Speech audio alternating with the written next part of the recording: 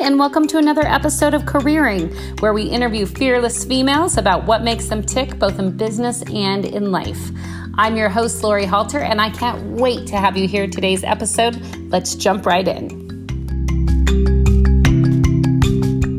Thanks so much for joining us on the Careering podcast. Today, I have the extreme pleasure of being with Nicole Meyer, who is a writer of contemporary women's fiction. She has 3 award-winning novels out, including her first, which was The House of Bradbury. Second is The Girl Made of Clay, and her third is available now and is called The Second Chance Supper Club. Welcome, Nicole. Hi, how are you? I'm good. We were just joking before we hopped on that I feel like I have like a celebrity crush on the show. So I'm so excited to have you here. Well, we have a lot to get to today, and I want to jump right in. I am a part of something you have going in addition to your books called The Gathering Table, which is a fantastic, supportive, creative community. And one of the things you shared with us in the Gathering Table last week was that it was only on the eve of your 40th birthday that you decided to jump back into writing. So can you share with us a little bit about your journey and how on the eve of your 40th birthday, you decided that this was something you were going to go after? Yeah, absolutely. I'm sure, many women could relate to this, is that you have a career maybe early on in life, and then many of us pause to have a family or pursue something else. And then we reach a point where that something else or a family is somewhat sustainable, and we realize that we'd like to get back to our own goals and dreams. Yes. Yeah. So for me, I was always a writer. I always wanted to be a writer. I had a secret, really, truly secret wish to be a novelist, but I wasn't sure how to get there. I would say close to my 40th birthday, I had started mentioning to a couple people that I really would like to try to write a manuscript and somehow get it made into a novel. Okay. And a friend, this was years ago, a friend had offered to take me to a writers' conference in San Francisco. It's actually an excellent writers' conference. Oh, fun.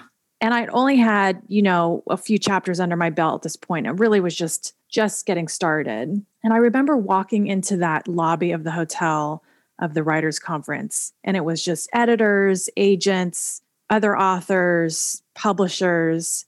And I remember just breathing a sigh of relief and thinking, I've found my people. Oh, I love that. And I'm sure so many listening can relate to that. It doesn't have to be a writer's conference, like just wherever you are walking in and going, this is it. This is what I've been looking for. This was what I was looking for. Exactly. And it happened to coincide with me turning 40 and realizing, life is too short. Why am I not chasing this dream? And so it really was a goal of mine to finish that manuscript, for better or worse, by my 40th birthday. Okay. And I did it. So I was really proud of that. That manuscript lives in a drawer. I'm so glad that wasn't your first one, that you got instant success, because, that's too easy. Right. It was too easy. But, I needed to write it to see if I could do it. And I call it my practice novel. I needed to just go through the exercise and really get my feet wet.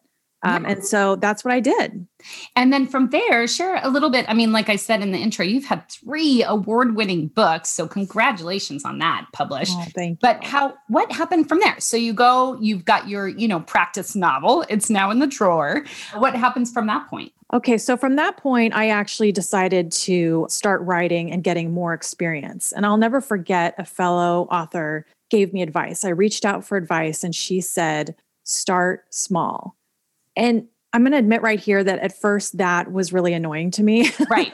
Because I wanted something I could sink my teeth in. I wanted some tangible advice. Mm-hmm.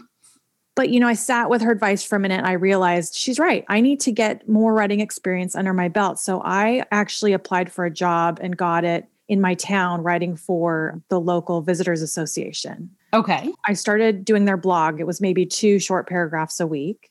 And then sure enough, slowly but surely, I started writing more, and then fast forward, I started getting offered freelance gigs for other magazines and publications. And I started my own blog on the side because I really enjoyed it. Okay. And I don't know if this answers your question, but I'm thinking of it because when I was writing that blog, part of it was interviewing published authors and having them on the blog site. Oh, how fun. And I remember looking up a book I really loved, and the author was featured in Oprah magazine of all places. Oh my gosh. And I thought, you know what? I'm just going to see if this woman would respond if I emailed her. I didn't really think she would. Yeah.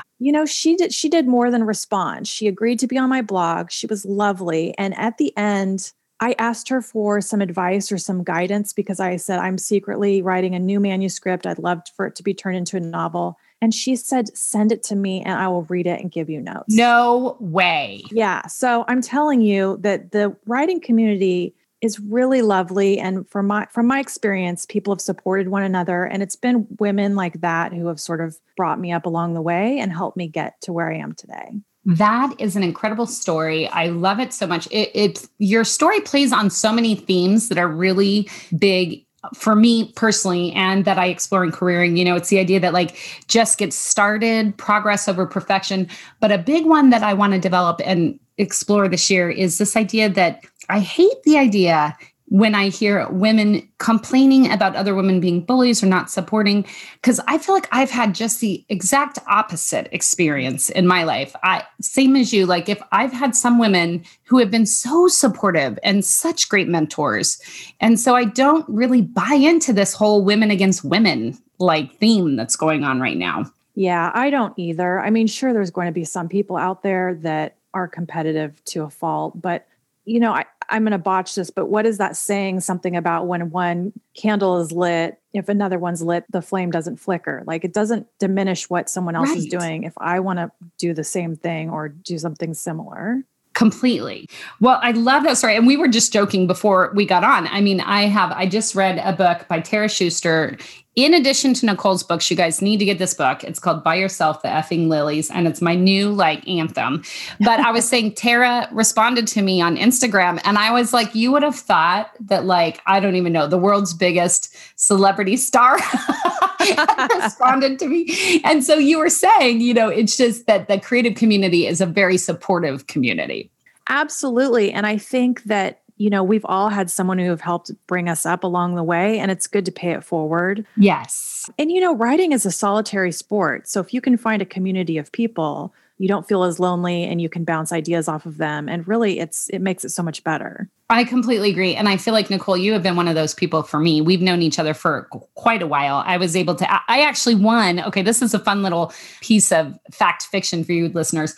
I actually went to Nicole's first launch party. Do you remember this, Nicole? Oh my gosh, and won the gift basket of the fabulous basket full of beach reads and a beach towel for the summer. It was so fun and amazing. So that's our history. That is right. What a fun start. Yeah, that's our start. But I want to explore a bit, I talked about, I'm now in this amazing workshop you're doing called The Gathering Table, which has something to do with writing, but more it's about what you're talking about, which is, what sets your soul on fire? What is it? What's that creative drive that gets us up in the morning and keeps us going? But one of the things that has come up in this group of women is this idea that if you're doing anything creative, even if you've found a really large measure of success, people still, when they talk to you, say, oh, that's such a sweet hobby. Oh, that's so nice you're doing that in your spare time. And so I want to talk to you to see if you've ever had that experience. And if so, how you've handled it. Yeah, I mean, that's something that really gets under my skin, because any of us know that if we have some form of art that we're working on, and this is our main focus, for someone to diminish that and say, oh, it's a hobby, or, oh, how sweet, bless your heart. It really, gosh, I mean, I can't tell you the weeks, months, years of hard work that I've put into this craft. And it really is a craft that we're honing and just trying to reach an audience. It's a lot of work. Yeah, I won't forget the one time I was traveling. I think it was back from a writer's conference that I was actually speaking at. I was teaching a class. Okay. And there was a golf buddy of my husband sitting on the plane next to me who just happened to, have the seat next to mine. Yeah. And he said, oh, where are you coming back from? I said, oh yeah, I'm coming from a writer's conference. And he didn't ask anything about it, what I was doing there. Right. And oh, really? I said, yeah, I'm a writer. He said, oh, that's a nice hobby for you. And he literally patted me on the knee. Oh, no. Yeah. And I just was fuming inside because I thought, Yes. how dare you? How dare you diminish something that is so important? And you haven't even asked me one question about it. Absolutely. And I guarantee you, he probably thought you were an attendee, didn't realize you were actually a speaker at the event due to your success. Right. Yeah, I think we all experience that in some form or another, whether it's writing, whether it's creating, whether it's, blogs, podcasts. I had trouble even thinking of the podcast as something other than a hobby.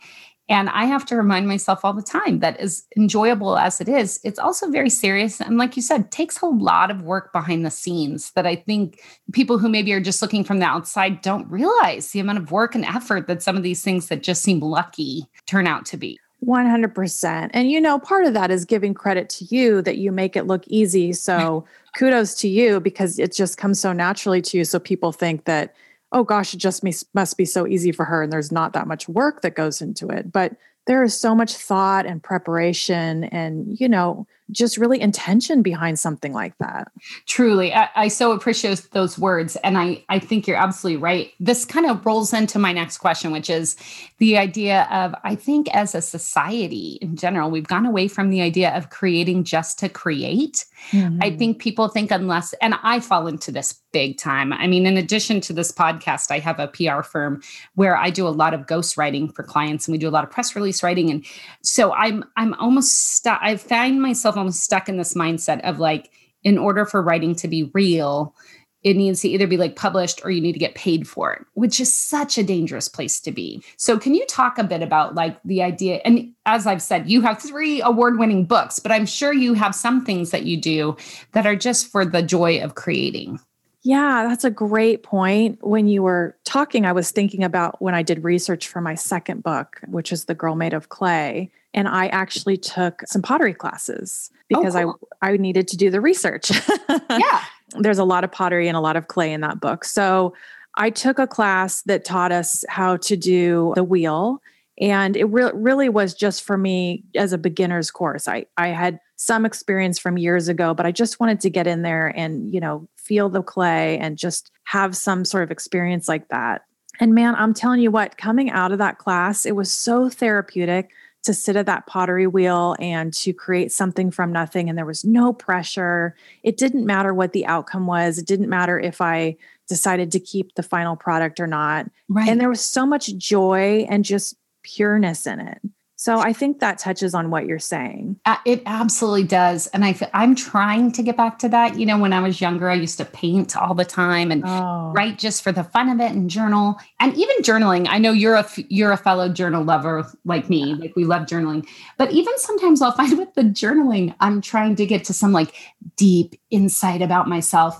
And sometimes it's like, no, just write to write. When can I get back to just writing to enjoy the writing part of it? Absolutely. And I can honestly say that of my 3 books, the one that I enjoyed the most was the one that I had the least pressure on me. And I was doing it just for myself. Yes, I think that's probably true for a lot of people. Speaking of pressure, though, and going to the other side of the joy of the creative process, you've said something that has stuck with me. You said, every time I start a new book, it's like starting a small business. And I think that is so true. Tell us a bit about the business side. And I was personally shocked by how much you need to do to promote and get your work out there. I mean, it's like an entire other job once the writing of the book is finished.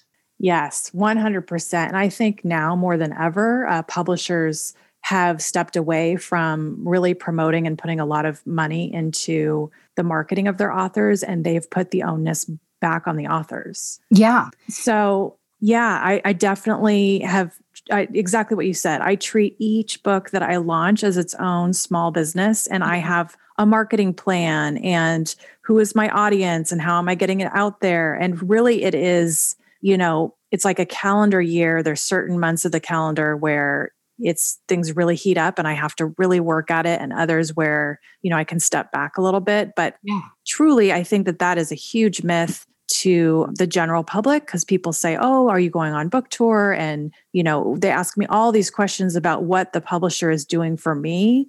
And Right. I can say, especially from me and most of my author friends, that is just not the case anymore. It's you take the reins in your own hands and you decide how you're going to reach the market. I think you're right about that being a huge misconception, because I think a lot of people still have in their head that if you're a published writer, you're getting, hundreds of thousands of dollars in advances and you're being whisked around the world on book tours paid for by the publisher. And the more authors I know who have been there and done that are like, yeah, that could not be further from the truth. Absolutely. And, I was listening to another podcast this morning that was touching on this, but what people also don't realize is if you get that huge payday, that big, big advance, if you get $1 million advance, you are suddenly in debt to the publisher and you better make that work. So having a big advance is, lovely, but it's also very, very intimidating. Yes, I'm sure there's so much it kind of gets back to what we were talking about before. Like, you're no longer creating just to create. You are now creating to ensure that your book is sold enough times that you're able to pay the publisher back. Exactly. Which can be such pressure. I can't even imagine the pressure. Well, let's take a turn. You are a mother of 3, in addition to being a best-selling author. And I love speaking to all the mamas on this show about how they make it work. I mean, especially this last year with the kids being home, with all the additional things on our plate. Are there some like daily or weekly things you do to keep that time for writing and for yourself? How do you keep it all together? Yeah, it's a great question. And I know a lot of people struggle with that. Whenever someone asks me for advice, if I want to start a creative project, how do I do it if I'm trying to, raise a family or work another job? And I always say the same answer: choose a time of the day and guard it fiercely. Yeah. So for me, when I've got 2 kids in college now, but when all 3 were under the same roof, I would wake up at 5 a.m. and write from 5 to 7 every day. Wow. And then people would wake up and breakfast and the dog and all the things, would ensue. But really, if you choose a time where you're not getting an email, you're not getting a text, someone doesn't need a question answered, right. What's for breakfast, what's for dinner, you need to protect your time, because that is just for you. And really for me, like once the flow starts, I can't have it interrupted. Yeah, I can imagine. Well, and I'm just so impressed with people like you that are like, I get up at 5 and I don't even know. 5 a.m. sounds, I wake up at 5 and I roll right back to sleep. I'm like, nope, not at 5 a.m.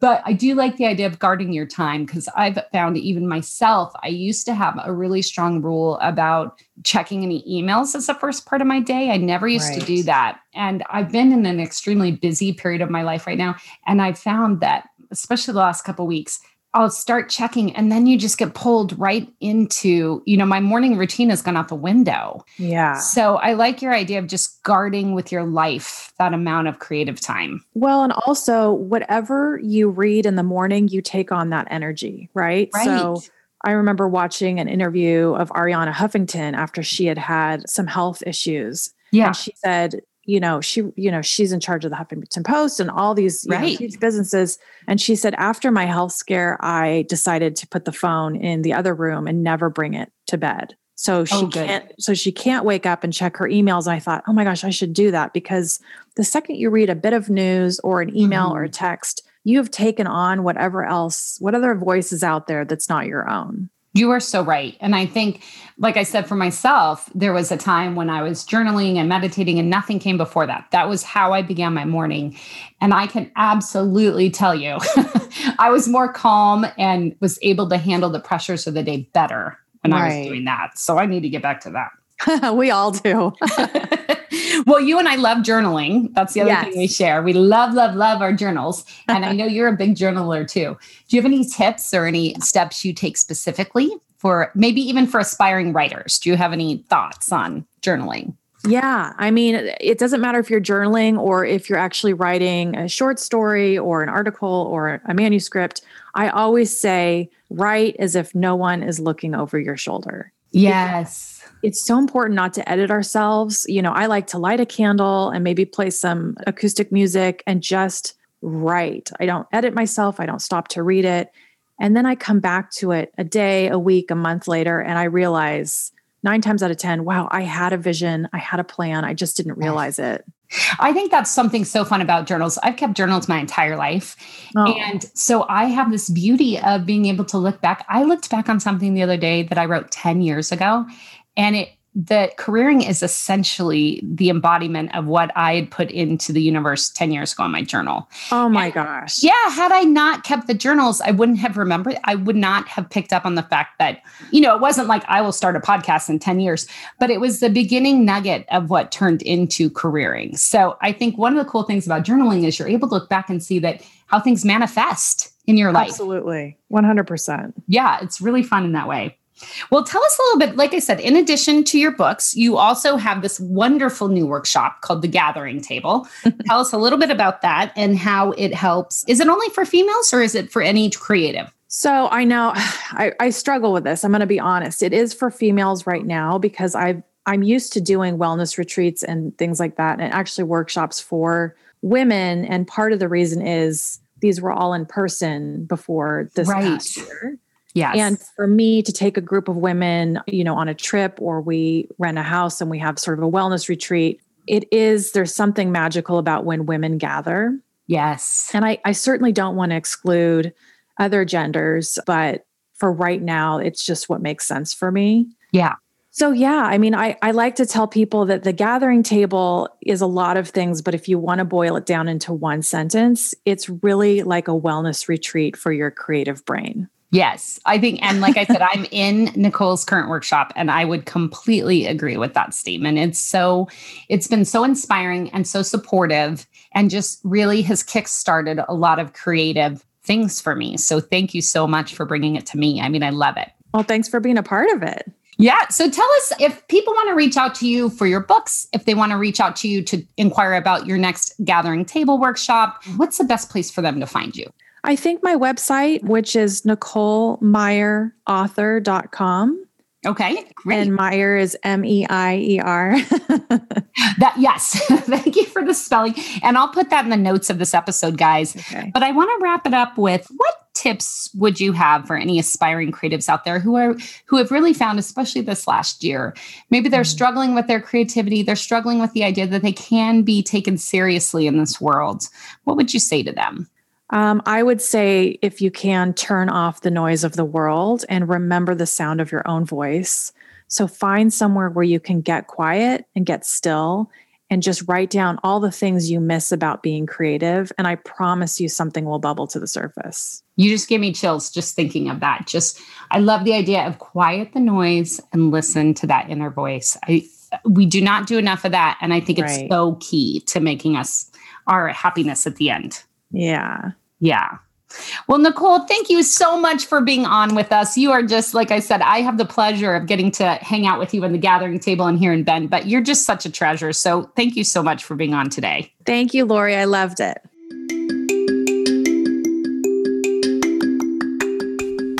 Thank you so much for joining us on the podcast today. If you enjoyed what you heard, please leave us a review or rating on your podcast player of choice.